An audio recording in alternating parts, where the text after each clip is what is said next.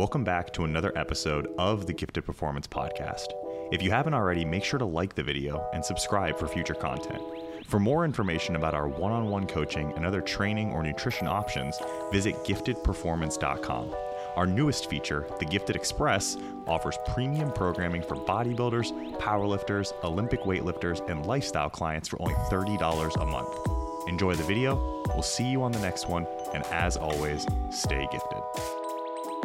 And welcome back. Another episode of the GPP, Get to Performance Podcast, Season 2, Episode, 8. Episode 8. Does that sound right to you guys? I'm in.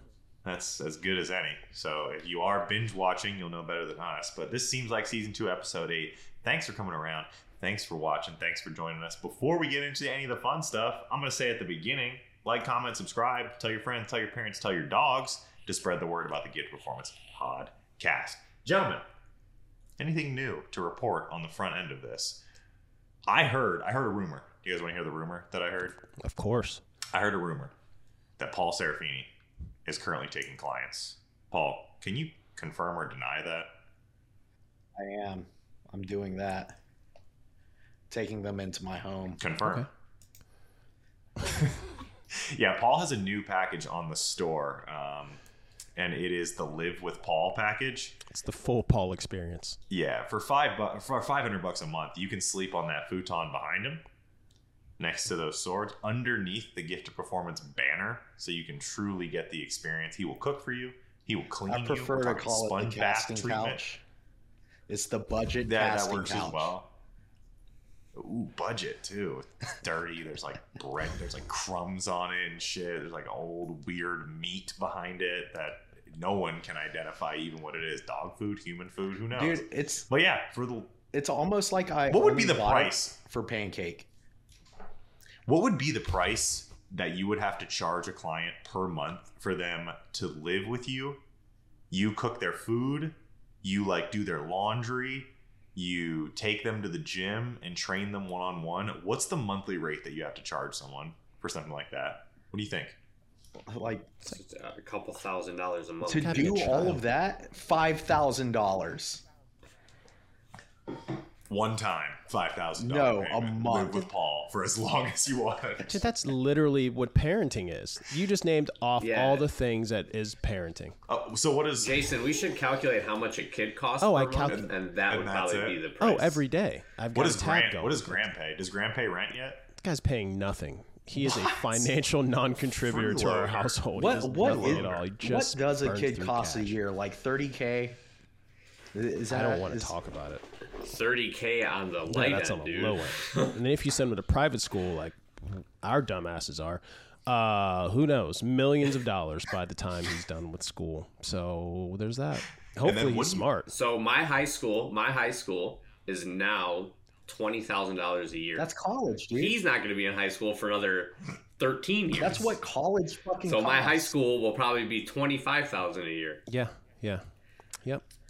I think my high school now is this somewhere... this $529 I have for him is probably going to be used for high school. It's not even going to make it to college. Not going to get there. Is college going to be real at that point? Or do you plan on putting Blake in the Gifted Performance Assistant Coaching Program right out of high school? I plan on having so much generation wealth that he doesn't have to go to college. Doesn't matter. He just sits at home, just smokes opium. No. He's going to work his ass. He's going to work every day. I'm trying to push that trade school on my son. I'm like, hey, buddy, what do you think about this toilet? Do you think... Honestly... You like playing with these white tubes? I feel like trade school is the move, man. Like when you're that young, you don't know shit about life, what you want to do, who you want to be. You know? Dude, I had a guy come over to service our air conditioner. He was the happiest person on the planet. Dude, crushing it. Just enjoying life. Was it July? I don't think he was happy in July. He loved it. He was just the happiest guy. Like he was no student loan debt. He wasn't burdened by anything. Just heat. Just oppressive heat was the only thing that was really holding him down. And then he goes into air conditioning a few times a day. So he really wasn't that disturbed. I do have a friend from my high school who has, he'll remain unnamed, who has a serious cocaine habit. And he is a plumber. And he supports that habit and lives comfortably just being a plumber. Dude, I know a plumber who absolutely demolishes it. Yeah. Oh yeah. Like he makes you know what much it is? money. It's this propaganda around trade skills that like if you try it yourself, you'll completely fuck something up. Like if you try and fix your sink yourself, like your entire house will explode. Or if you try and change the oil in your car, you'll put it in the gas tank and the engine will implode. I think about it now. I'm like, I would be so happy if I would have just become a mechanic. Like, I would have been so happy if, like, all I did was turn wrenches all day long. Sounds like the best life. Fuck. Here I am. Life. You don't have to deal with no customer service. It's just the machine. Exercise scientist. That sounded cool. Yeah, I don't know. Thanks, I somehow Humphrey. just stumbled into. I had like no plans. I was like, oh fuck it, join the army. It's like, oh, I can go to college for free and they'll pay me. Cool. Like knocked it out, and then it was like, okay, get this degree, become an online coach. Don't need the degree. Like, Man, that was one of the things, like the military is one of the things my dad, and he never impressed any, like he was never the kind of dad that's like, you should do this. And the one thing he always told me was like, you should go to the Air Force. And I was like, no, son. I'm not trying to go to the white man's army. And then now I look back and I'm like, fuck, he was so right. I should have gone to the Air Force. dude, like I was thinking about being like, I wish I had known about investing in shit when I was in the military, right? Like I just accumulated just randomly over that time period. I a few times saved up like 20K, so that's like 60K. Over like these last 10 years, if I had known about that, like I'd already have hundreds of thousands of dollars like in the bank, especially with the last 10 years 15% bull run.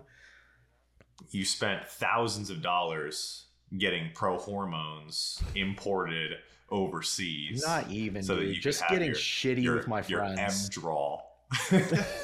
Just getting shitty with my friends. I don't even know where that money went. No one knows. It's out there somewhere. It's probably buried in a desert somewhere. Paul was like fucked up one night and he was like, I'll remember where this is. It's the safest investment you can make. Just burying money. Just bury money somewhere around your house. Nobody can ever get to it. Your wife. And then, yeah, it's the safest place for it. We'll cut that out. We need to bleep that right there. We need to use the new Riverside bleep feature on that piece right there. But speaking of kind of professions and, you know, career stress and workplace stress, I think our good friend Matt Cassano, so for our Taste of the Internet this week, our good friend Matt Cassano, friend of the channel, shared this on his story. And I saw Dom, I saw you reposted it here with your own little sidebar. And it was from an AMA that he had on his story.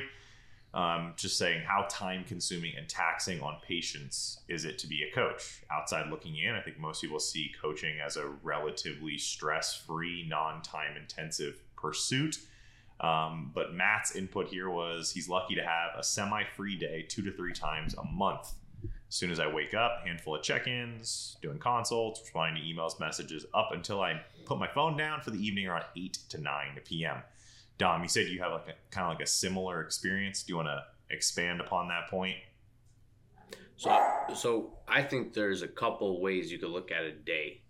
I think, or not even a day, but there's a couple of ways you could look at workload. There's like hard workload where you're sitting at the computer, working, answering emails, doing Google Sheets, whatever you're doing as hard working, like you're present at the computer sitting. And then there's like the phone calls, text messages, looking at pictures on the go even, that is, you know, a very time consuming. Can I stop you for 1 second? I would lump phone calls and video calls into the hard work. Dude, nothing drains me more than like having to like talk to somebody for like an hour. I'm like, dude, I need a nap after that. Actually, so you could count that as hard sitting work. But I think with his post, we could say like our day is extremely long, but there's a good chunk of that day that you get off the computer at a certain point, and then just that trickle in messaging comes in, the trickling, like that kind of stuff comes in. And I think that's where like you have those days where you end up talking to somebody till 8, 9 o'clock. But I don't think a lot of I wouldn't say a lot of coaches are physically sitting from 8 to 9 like that. You know, I've had days like that, but I just had so much work. And if I did have a day like that, I was doing multiple different things. I wasn't just working on client check-ins or something like that. But I posted it because a lot of people think like we don't work. Like we just kind of willy-nilly do stuff, and we don't actually like sit and talk to people. My mom is actually like she thinks like she could call me and I can come over and do something for her because I work from home and I work for myself. So that's where like I think the misconception of like what we do is because like my Tuesdays are my busiest days where I train at 6-7 in the morning. I'm sitting down by 8:30 and I work probably till about 4 straight, just sitting at the computer working. And then after 4 o'clock, I get up and I either come home and just start relaxing, but I'm still getting text messages that whole time. So, you know, you could say it's a 12-hour day, but I wouldn't consider that a 12-hour work day. Answering text messages isn't work to me. Yeah. Dude, I got 16 unread messages that I need to answer right after this. Like, dude, I don't know, man. I feel like it's crazy, right? Because I've taken one off day this month, and that was Monday. Now, granted, when I work on Saturdays, it's like 2 or 3 hours, right? I just write like a couple programs and call it a day or something. And like I try to take them off, but lately it's just worked out that way where there's work on Saturdays. But I think that's the one thing about coaching is just that it's more emotionally taxing because you never really feel off, and it's taken me years to get the balance to where at a certain time I can just like not like answer clients and stuff. And I don't know, man, it's just a weird balance to find because it's not like most other jobs where you just clock out and you're off. It's almost like it feels kind of like still being in school to where it's like, oh, I'm done with my classes today, but I still have a bunch of shit to do all the time. You know what I mean? But at the same time, I don't think there's anything else I'd rather be doing. Like, I mean, unless I was rich, then like, yeah, I'd rather be like getting shitty on the beach or something right now. But other than that, though, like when I think about other jobs and other careers, I'm like, nah, this is pretty cool, man, because I can. Like after this podcast, I'll probably eat lunch and then answer these 16 messages, you know, with my feet kicked up on the couch. And then I'll come back here and start like my program writing and stuff for the day, you know, and then I'll have to eat again at 3, maybe do something, you know what I mean? Like how many jobs can you do that? Just like go make some lunch at your leisure and sit on your couch while you like take care of like some of your work, like on your phone, and then come back here, work for a couple hours, maybe take a break, go to the gym, come back, maybe work till like 7 or 8 and then like call it a day, you know?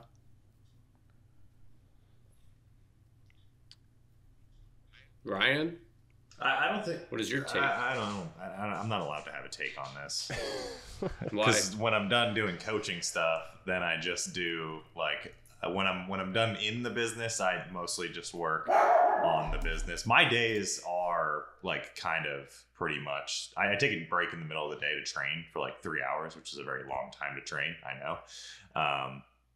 But after that, I mean, I start around 6:30, 7. I'll usually go to my computer, start reading, start writing up some like educational materials or stuff like that. And then I finish at like 8:15 every night with a nice 3-hour break in the middle from like 1:30 to 4:30, but calls and stuff like that. But I would agree with Paul. It's like at no point over the last 2.5 years of doing Gifted Performance related things full time would I rather be doing anything else. Like my busiest days are usually my happiest and my most fulfilling days. So it's definitely a blessing and a curse in terms of the workload, but the enjoyment from it of, you know, seeing the team grow and seeing the other coaches grow and seeing our projects that we're working on growing is always fulfilling. I'll work 13-hour days for the rest of my life if it means that all of those things are going to grow. Whoa. I don't know about 13-hour days. Like my motivation right now is to try to like at some point before I'm 60 get filthy rich, because there's nothing else I'd rather be doing. Like I would like to do this for a long time, or as long as probably life will let me, but I'd also like to maybe only do it 4 hours a day. You know? I think, because when I think about it like this, I'm like, so Dom, how old are you? 26? 27. So, wow. By that number, I think I've probably been a personal trainer, a coach or something for almost as long as Dom has been alive, which is very strange to think about. So I've gone through that the roller coaster of like, I'm going to work 12, 13-hour days because I didn't have a family, or I could just do whatever I wanted. And I'd have like 2 or 3 different jobs all the time. And then as I've gotten older, and like Paul brought up, I start to look sort of at the horizon, like how much longer can I continue to do this? It's almost like when I realized that I didn't work more, I actually started to work less. Like I started to like give myself very defined, like this is when you start and this is when you end. If messages keep rolling in, emails keep coming in, it doesn't matter. You just have to stop and you have to move on to the next thing. So it's not, so I think about what's taxing on or patience. I think that comes in, that's more or less like how much do you allow it to become taxing on your own patience? Like how much do you allow it to infringe on your life? That's kind of up to the individual. I think some people watch like a shit ton of like Gary Vee, like a bunch of productivity porn. They're like, I have to grind. But Hustle then I think, porn. Yeah. Yeah. I think eventually you kind of just get to the point where you're like, okay, maybe I don't need to work more. I just need to be far more productive. I need to be more efficient. I mean, I work basically 2 jobs. Then I've always I think I had 1 job at one point in my life, and that's the most anxiety I've ever had, was just trying to rely on one income. It drove me crazy. So I've always been able to do that. And I think a lot of it is because I've set up systems. Like I wake up in the morning, I make my calendar for the day. Everything's broken down in half-hour segments, and then I kind of gamify it where I'm like, okay, if I can do this, if I've got this half an hour block to do this thing, and I can get it done in 15, 20 minutes, I've now gained 15, 20 minutes. And then if I can continue to do that throughout the day, all day long. Your day gets shorter. Yeah, my day ends up actually getting shorter. And then the end of the day comes, it's either I can work on projects that were sort of planned for the next day and sort of chip into that. And then by the end of the week, I might be like, oh shit, I've got 3 or 4 hours where I don't really have to do anything if I don't want to. Very seldomly does that happen, but I might like, maybe I go pick up my kid from school that day and we go do like, it's like little things like that allow me to do that. So I think taxing on your patience is probably up to the coach. Like how much, because like, even like Ryan said, it's, you are kind of in your own driver's seat. And I mean, the nature of my other job, I'm not in any way, shape or form in the driver's seat. I'm kind of at the mercy of other people. But even then, like, I mean, I work from home. I don't put on shoes for most of the day. Like I might not show us your on, feet. Yeah. Right now I've got on Papa Bear slippers. I wear these all day long. Like I never put on shoes. So, I mean, it could be a lot worse. There's a lot worse things that I can be doing. Whether or not it's taxing on my patience, that's completely up to me or up to the coach themselves. Younger coaches, figure out your system, I think would be, because I think that's where this person's coming from. They're coming from how they may be a new coach and it's taxing on their patience to have to respond to people. But if you create very defined borders of when your day begins and ends, then that way it shouldn't be taxing on your patience because you're in control. Yeah. So like having a kid was what really drove it for me, because I want to have that time to like stay up or, play with him before he goes to bed or be able to do things with him like right now. So that's why I started training super early, because I knocked that out.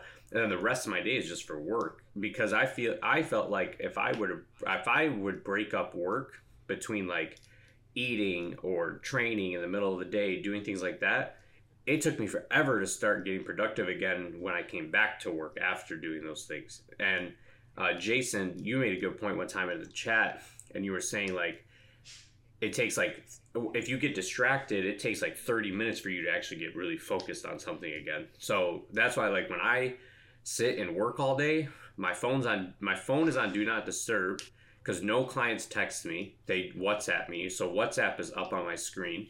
I have my email on my screen. I have my Google Sheets on my screen, but my phone's on do not disturb. And I don't look at my phone, and I'm just going. And I found that I've gotten so productive and I work so fast now that I am having like 4 3-hour blocks at the end of the day where I just kind of am like, well, I could do extra stuff for tomorrow, or I could just chill. Dude, I like, so I think like Jason, you spoke to like rigidity. Is that how you say that word? Yeah. Being very rigid or whatever. It's rigidity. Rigidity. But, you know, I think that's the cool thing about coaching is like, I think it's a good idea to have that rigidness through your day and that plan, but also there's so much room for flexibility and to work with yourself. Like that's one thing that I prize part of this job is that I talk to clients all the time, and I'm always trying to help them take the path of least resistance when it comes to anything, like their job, right? And how that gets in the way of what times they eat, what times they have to, and you know, there's no way around it. And they have certain times they have to work and certain times that they can go train and stuff like that. But it's like with coaching and like working from home, you have like that ability to design your day almost how you want, right? Like if you feel your best at 2 p.m. and train, you can do that. Just design the rest of your day around it. And so, yeah, I think there's finding that right balance of being rigid, but also flexible, so that you're not forcing yourself to do stuff you hate all the time, like throughout your day, if that makes sense. I think there's probably 2 things. Sorry, Ryan. So the first thing, like we have a lot of control. The one thing we don't often have control of is, you know, there are going to be things that have to be set in stone. So like consultations, things like that, meetings, it's like those are just hours out of the day that you have to take. But the rest of it's pretty fluid. There's a day of my week, it's Wednesday usually, is just meetings. That means I get nothing. I'd get no projects done. More projects are just sort of given to me, but there's no actual work that actually gets done on those days. So the times are going to happen where it might be taxing on your patients, but that's not taxing on your patients. That's more or less just taxing on your level of productivity. But that would be my big suggestion. I mean, that's how, when you take your car to the shop, that's how they make money. They make money based off the idea that they're going to tell you that it takes 2 hours to change your brake pads. It really doesn't. It takes like 45 minutes. So then they basically profit, because then that extra 1 hour and 15 minutes, they then roll into the next project. And then by the end of the day, they might have banked like 5 or 6 hours at $140 an hour. And then they use that to pay their techs. That's how you basically can gamify and make sure that your productivity is profitable for you at the end of the day. Sorry, Ryan. My bad. Well, I have something way more valuable to say. So okay, fair enough. Forget all that shit that he just said. That was garbage. Embrace yourselves, motherfuckers. So Dom and I were sitting for an interview with one of the assistant coach candidates, and he said something to us that really kind of resonated, and I've been thinking about it the last couple of days. And he was saying, like, as you become a better coach, you're no longer trading your time for money anymore. You're trading your value for money. And the further you get into your coaching career, the more value you can provide at a lower time cost to you. What I used to sell to people for $100, a training program that would last them 2 months, that took me 3 hours to write, I can write that same program in 10 minutes today. And because I've refined my knowledge around training so much, I can charge twice as much. So I think Jason said this seems like someone who's very new to coaching when they're saying how time consuming and taxing on your patients is it, because it is very time consuming and taxing on your patients when you first get started. But as with any job or, you know, career path that you go down, you get better at it with time, and you make more money per unit of time by providing a greater value to the end user. So it definitely does improve as you kind of work along your career, as long as you're open to continuing to improve yourself, your processes, and the products you're delivering. Yeah, like I just sent out like all new sheets, new training sheets, new nutrition tracking sheets. I'm transferring everybody that's currently on their old programs onto these new ones now, just to, one, increase the value of what they're getting, because now I'm adding some more metrics for them to track. I'm making it more, organized for them, so it's just super easy. I'm dumbifying it for them as much as I can, so that they are able to track everything the way they need to track. And I've gotten a lot of good feedback from it. Like, clients who've been with me for over a year, over 2 years, are just like, man, this is so much better. Like, this is just getting better. And doing that, one, my time is going down spent on things, but the value of what they're getting is going up. And my clients are really appreciative of that. And I think Ryan hit that. Like, you have to be willing to change, improve, work on your product, what you're giving them. And they get really appreciative of it, because they don't feel like they're just, doing the same thing over and over and over and over. That was bullshit, Dom. No, I'm kidding. No, that was great. That was great, Dom. That was great. What last thing I think I want to put in based just from the text of that, because I know that it's something I struggled with, and something I'm probably still trying to improve on as well. And I know a lot of newer coaches probably have that mindset too, but I think it's important to realize that, like, as a coach, if you work 10-hour days compared to 12, or if you work 8 or 9 hour days, compared to 10, or you do take one day off a week, like, you're still going to be a really good coach. Like, nobody is making you work. What is that? Like 60-hour work weeks? What, you know what I mean? Like, you can still be a really good coach and not be at your desk 10 to 12 hours a day, 6 or 7 days a week. It's almost like a comparison to like junk volume in the gym. Like, if you want to grow, like, there's a chance that doing like 15 sets, or there's a chance that doing 25 sets per body part will get you marginally better results than doing like 15 to 18 sets. But what's the cost? What's the time cost? Like, what is like the possible injury risk above that? Like, are you going to burn yourself out mentally before you get to that point? So I think with anything, like you said, taking a metered approach where you're keeping the vision in mind, because if you do work 12 hours a day and 6 months into it, you fucking hate your life, like, congrats, you just burned yourself out within your first 6 months of coaching. I mean, and dude, realistically, this is a career where you could work 6 hours a day, probably more like 6 days a week or whatever, and still be a really good coach. Like, could work 1 hour a day and still be a good coach. I don't feel like... I think of it in the opposite. I think of it as, we work for ourselves. This is work at the end of the day. You should be willing to work as much as you have to work to be where you want to be. No. I think that's that. I think a lot of people come into this thinking they can get away with 5 hour days. Yeah, and they get nothing done. That's a good. I mean, I don't want to downplay the importance of working hard in long hours, because I did it. I did it for, like, I had 3 jobs for probably 15 years. Like, I'd never had less than 1 job or less than 2 jobs for a very long time. So I think over time you start to build processes. A lot of it was building like relationships with you guys. Like, you guys have made coaching for me 1,000 times easier just because the processes that you've introduced to me. Like, where I'm like, oh, okay, you're doing it in a far more intelligent way than I am.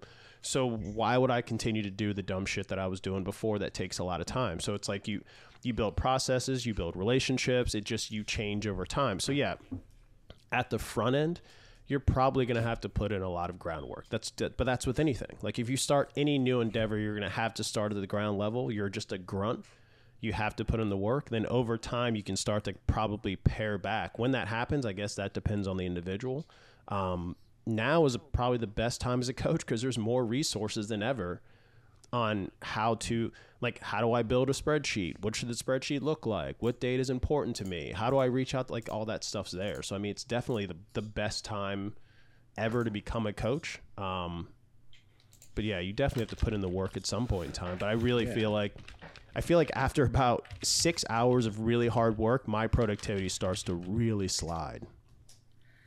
I'm 100% with you, Doug. I think that for just about any coach, there is probably going to be a time where you need to grind. And if you just enjoy the grind and it's like a controlled, deliberate sort of like path that you're taking, I think that's cool. Grind as long as you want. But I just don't think, I think there are a lot of people who don't sort of control that and just let it control them, and puts them in a spot where they feel like they have to work 8, 10, 11, 12, when they can have periods of their life where they don't have that type of grind if they want it. I remember talking to Ryan when I was trying to build the website.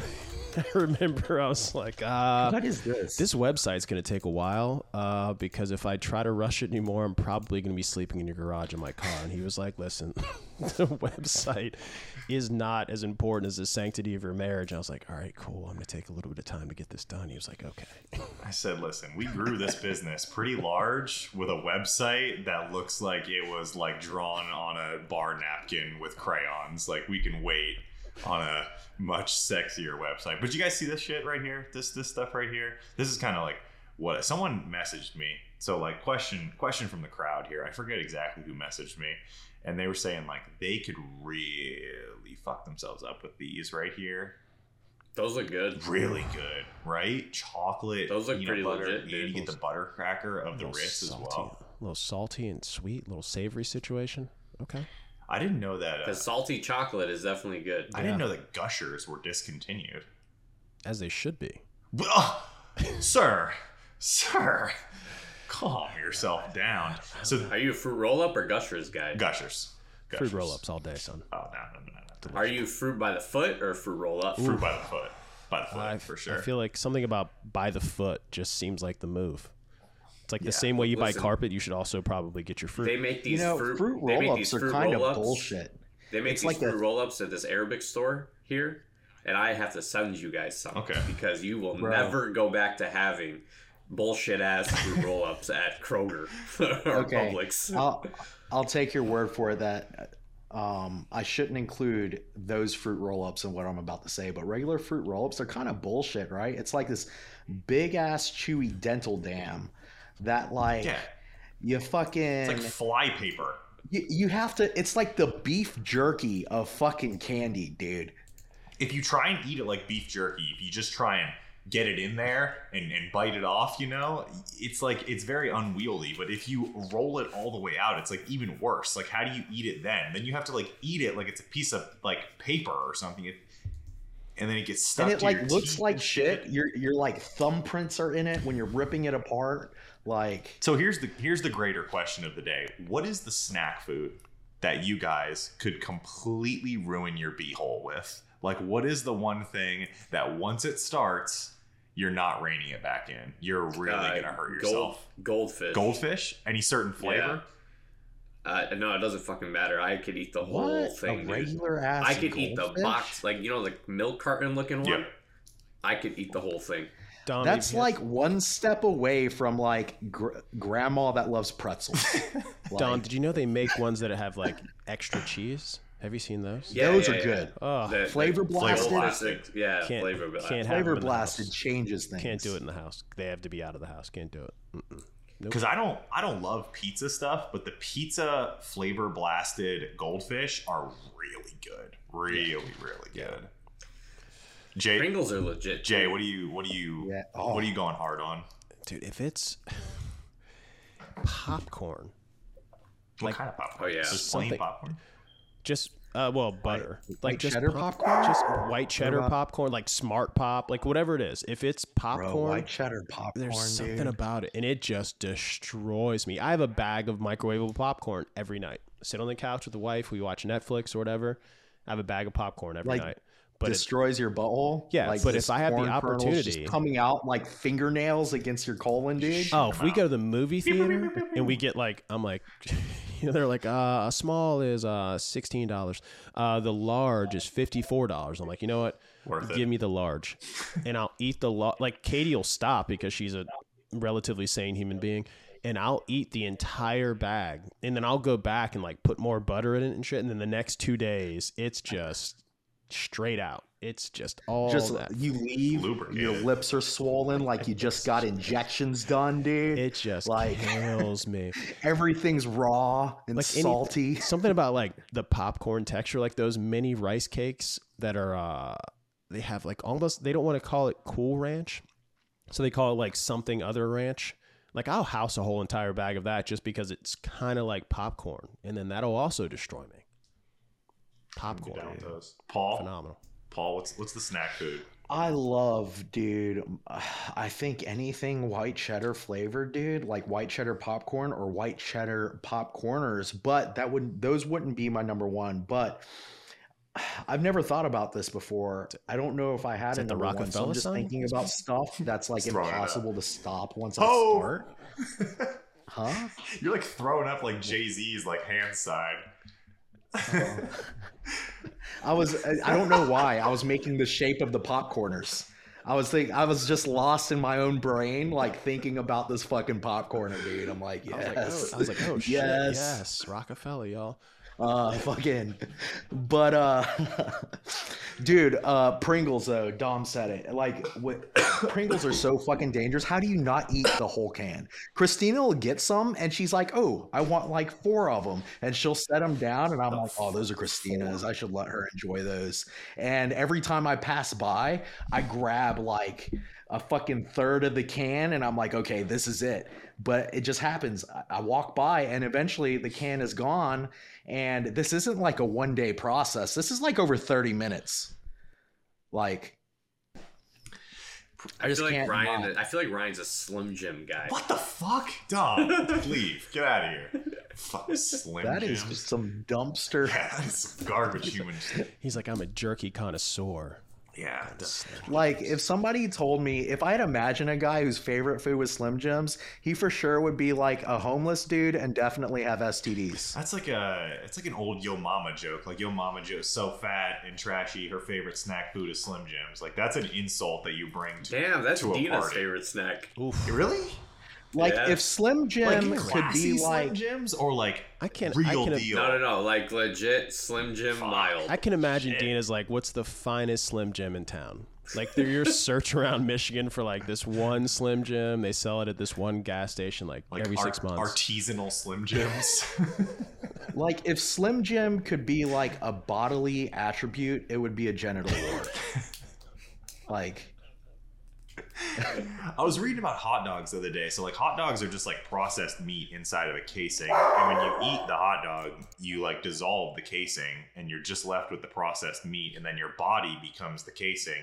So when you eat a hot dog, you become the hot dog. So I wonder if it's like the same thing for Slim Jims.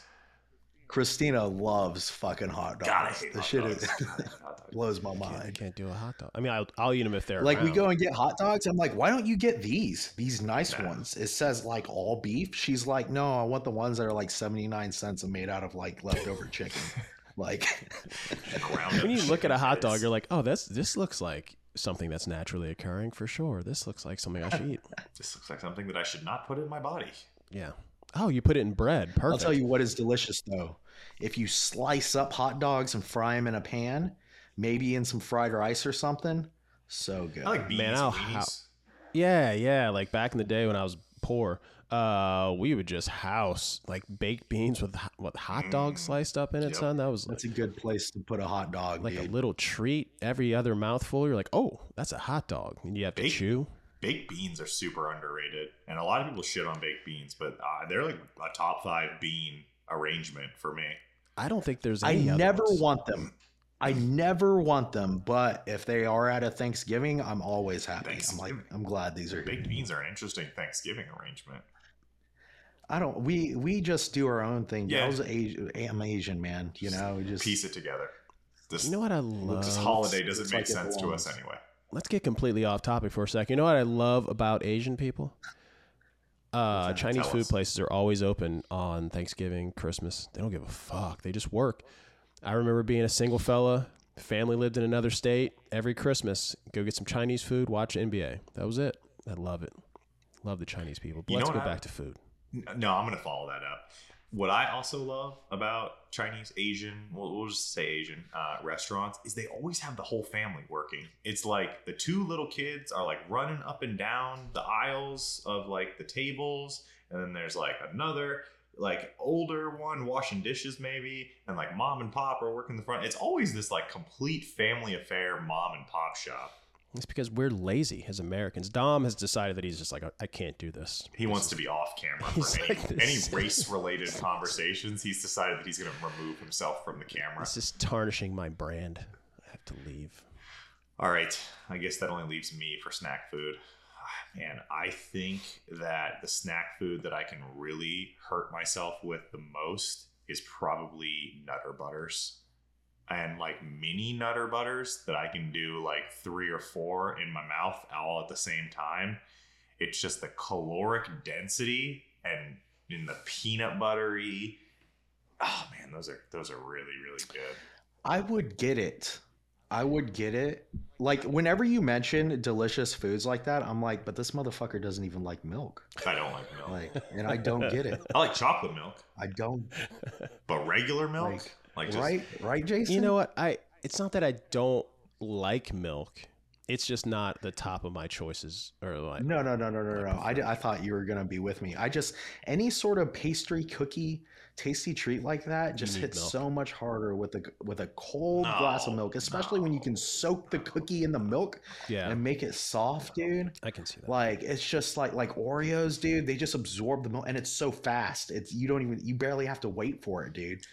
It's hardly an inconvenience. Aren't Asians and African Americans more likely to be lactose intolerant than milk toast motherfuckers like me? I mean I think it makes sense. I think that the farther away you get from the motherlands, it's like a domestication of cattle thing for like Eastern European or like European ancestry versus like African ancestry and Asian ancestry. I don't think that African countries raised a lot of like cattle for the purpose of milk. I think I read that in Epstein. Why wouldn't that nobody ever thought to milk a water buffalo or something? Can you milk a water buffalo? I bet you can. Look that up. So drink some zebra milk. I bet you if you go to like one of these fancy, like not a world market, but what do you call those? What's those places that always have the terrible parking that everybody loves? What's that place called? I actually Whole Foods and all those places. I recently just found a repository for information about what animals you can milk. It was Pornhub.com. And if you just type in milk a zebra or milk a cow, it'll give you like really good video results on like if that's possible. Dude, I just know like on the other side of that search, it's just going to be a dude painted as a fucking zebra, like laying on a table or something. It's not going to be good. All right, if we're bringing this thing back to reeling it heavily back in, we got Jason. Look what you started. I'm sorry. So when you guys do have clients that maybe they get into their snack food of choice and they go down that binging rabbit hole, how do you walk them back from that? Like, what's your usual procedure on bringing them back to earth post binge, especially if they're like catastrophizing it?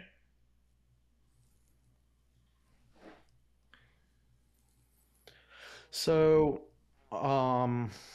I think we have to think about the scenario as a whole. I want to say almost always it's after a big diet, right? And so a lot of times the answer is loosening up on the reins a bit, maybe giving them some more food, maybe talking to them about feeding strategies. Like, you know, for instance, if it happened at night because they're most hungry at night, let's shift more of our food to that window where you're most hungry. You know, potentially pulling back on cardio or activity if they're doing a ton of that. But, also trying other strategies. Like sometimes I'll tell people like, hey, maybe this isn't a great time for those delicious foods because they're not very filling and you're going to want more than what you're able to allot yourself. And they may make you want more just in general, right? I was just telling somebody in a diet, I was like, hey, like peanut butter and jelly sandwiches are cool. I eat them when I diet sometimes, but if you're really hungry, like that one peanut butter jelly sandwich isn't enough, and it's going to make you want more. And you're going to, for the rest of the day, you're going to think about that next peanut butter and jelly sandwich. And if that next peanut butter and jelly sandwich isn't until tomorrow because you don't have the macros for it, like that's not a great way to live the next 24 hours of your life every day, right? So I'm like, hey, keep it bland and boring. But, I'll tell people, I'm like, hey, don't start your day off with that shitty food, right? Try and postpone it till later, and maybe try and have a little bit of it after you've already had a really big meal or one of your biggest meals. Then you'll at least like have a little bit of satiety and hopefully be in a better position to just kind of stop. Yeah, I think so. I usually, especially to try to keep people from sort of catastrophizing the whole thing, I usually go to a few things where I try to tell them like you need to have a short memory. And this tends to play really well for people that are sports fans. I think about, I'll tell them things like the best quarterbacks and the best pitchers, the best star athletes, when they make a mistake, they just kind of go back to what they did before. So you just have to have a short memory. Like don't dwell on it. And another thing I tell people is, nobody really gets fat in one day or even 2 days. It's all the things that you do after that can determine whether or not you put on any more fat. So just don't think about it. There's that whole kind of like just try to take it one meal at a time. There's a number of things I like to use to kind of explain to people that it's not that big of a deal often if they've just slip up a little bit. We're also kind of like we have weird caveman wiring that's just not set up to keep us from looking for calorically dense foods. We're just not wired that way. Like we want to eat, everybody wants to eat highly like foods with a lot of calories. Like we all sort of like highly energetic foods. Like we're always seeking those things out because our brains are just wired that way. We're not wired to just like be really lean or just maintain a weight. We're literally wired to feed ourselves so we can store energy on our bodies and basically do nothing at all. So you're fighting your own wiring. It's not that big of a deal. We all go through it. Just work through it. Tomorrow's a new day. Let's get back on track. Not that big of a deal. And then we'll just, that's more or less what I explain to people. Dude, I want to add just a little thing to that. Because that's one thing for me. I fuck up a lot. Right, guys? Like my whole life is just one giant fuck up. I don't believe you. And like the one thing that always makes me feel better, and the way I tell clients to kind of look at it is like once you've acknowledged the fuck up and it's there, like you just got to tell yourself it's fine from here on out. Like I'm going to do better, and then this is my plan to do better, right? Because you can't fucking dwell on it, man. That shit fucking eats you alive. The athlete analogy is a pretty good one. I like that one in terms of the short memory. What I like to do with my clients is I like to sit them down for a little bit of math. I feel like math and numbers for most people really like lets them kind of grasp or rationalize like what actually happened. So we'll sit down and we'll say, all right, how much did you eat? What was it? Do the calorie math on it. We'll do a little 3,500 calories equals 1 pound of body fat. Most binges that I've found from clients are anywhere between 1,200 to 2,000 calories over what their allotted calories were for that day. It's very rare that I see someone do like 3,000, 5,000, 7,000 calories. Like that's a situation where like you ate the whole wheel of cheese. I'm not even mad. I'm just impressed. It's like that's the speech that you have to have with them.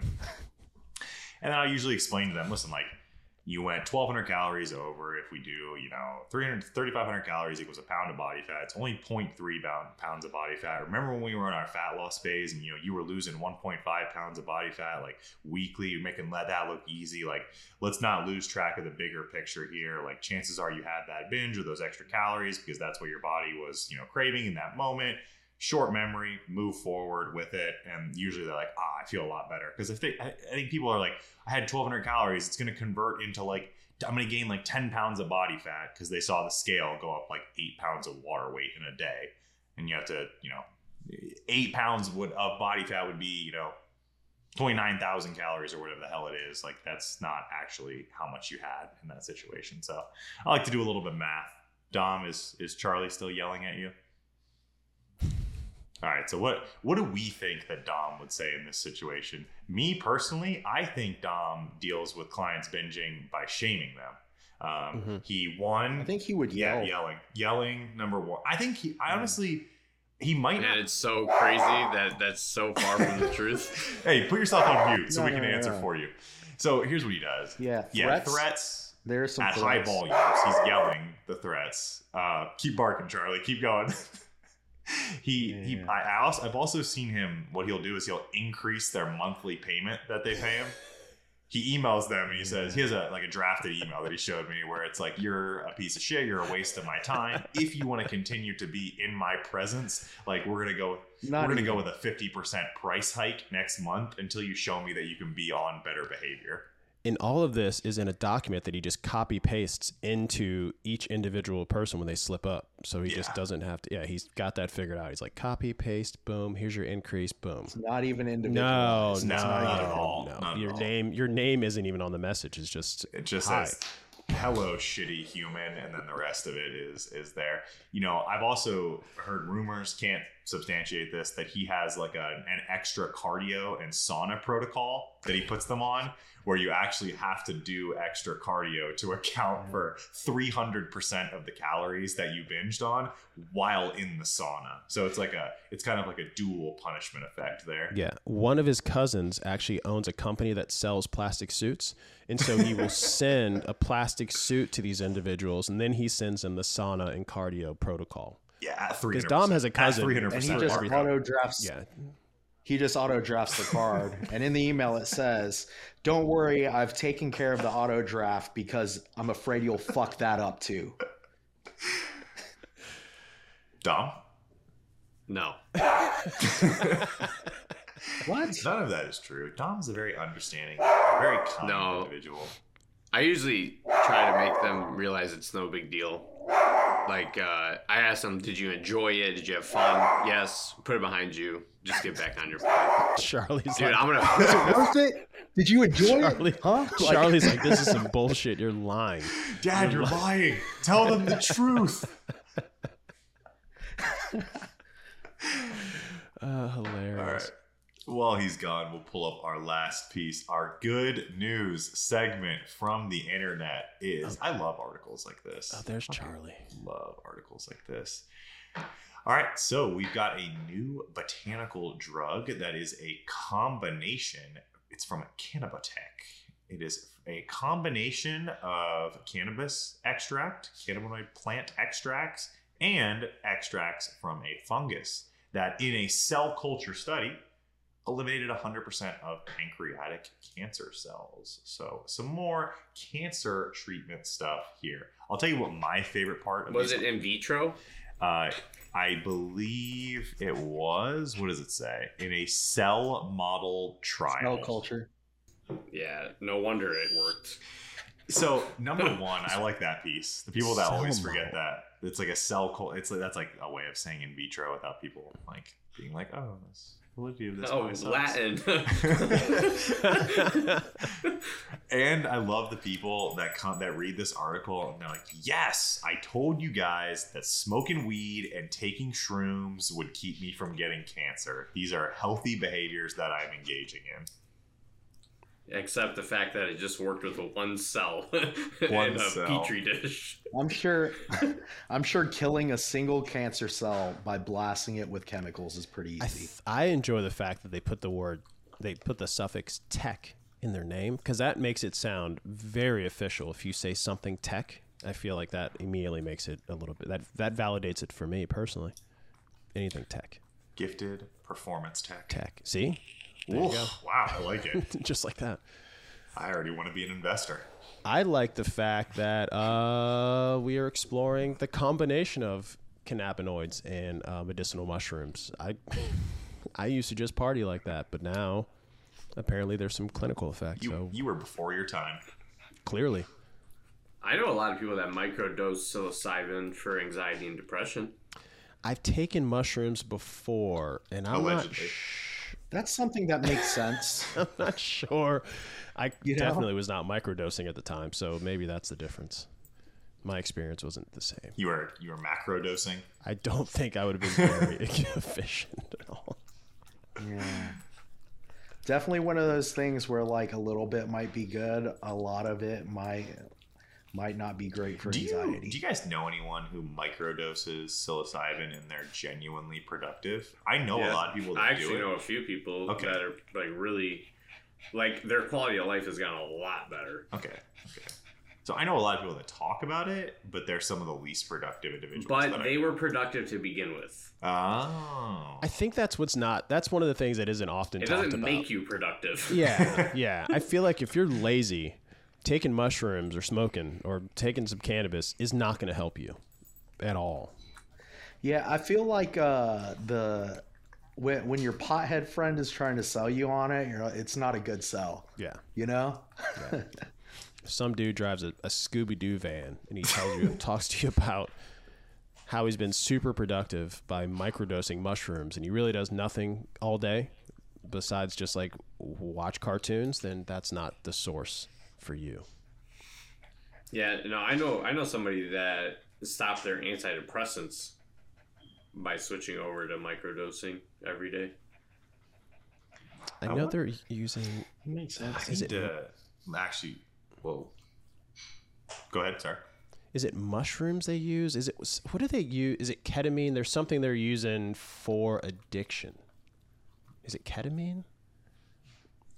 I get targeted ads. I don't know, ketamine. but I do know that they are using. I know that they're testing at least. Ayahuasca? I don't know if they're using it yet. No, they use ketamine drips for people who are addicted to heroin and stuff. Yeah. Okay. Yeah, I've seen that. Isn't ketamine like a horse tranquilizer? It is. I think it's just an animal tranquilizer in general. Like yeah.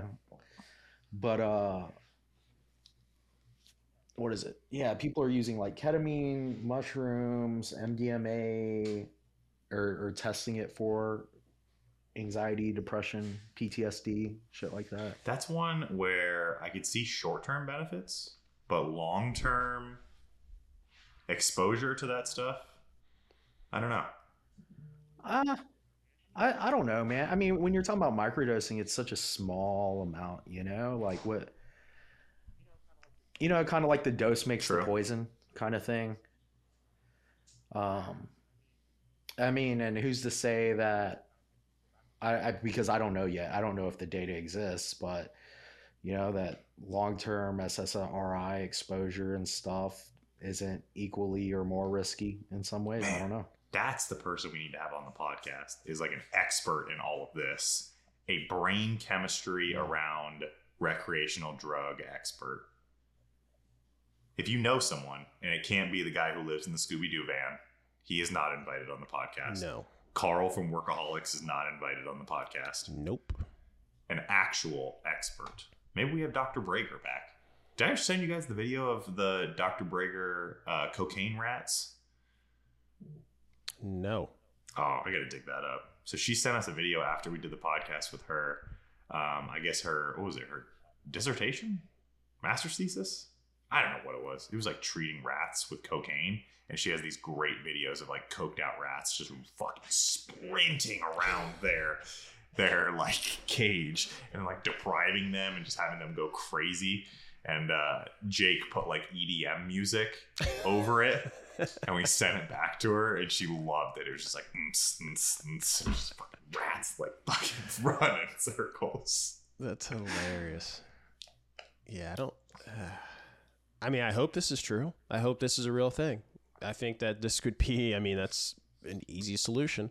I don't know if the man in capital letters is going to let any of this happen, but we'll see. Big bro. I hope they're not listening. Well, I mean, as long as they get their there's coin, still in terms of like pharmaceutical companies, like they can still make money off of this stuff. Like they can own the grow things or like whatever. Like they can probably still turn a really huge profit. You'd think, right? People get cancer all the time. Yeah. I'm sure they'd find a way. They definitely would find a way. All right, folks, that is going to wrap us up here for today's discussion. Hope you guys enjoyed it. You know, you do the usual stuff like comment, subscribe, share it with your friends, your homies. You can find all of us. Our tags are underneath. If you have questions, if you would like to be part of the question from the crowd segment, hit us with those questions so that we can get them answered. Guys, thanks for joining me. It's always a pleasure to have your company every single day. As always, the race comments that Jason makes, they do not reflect the views of Gifted Performance as a whole. Take those as his own. We'll put his employer's information in the description so you can reach out to them directly. We'll see you on the next one. In the meantime, folks, stay gifted. Bye.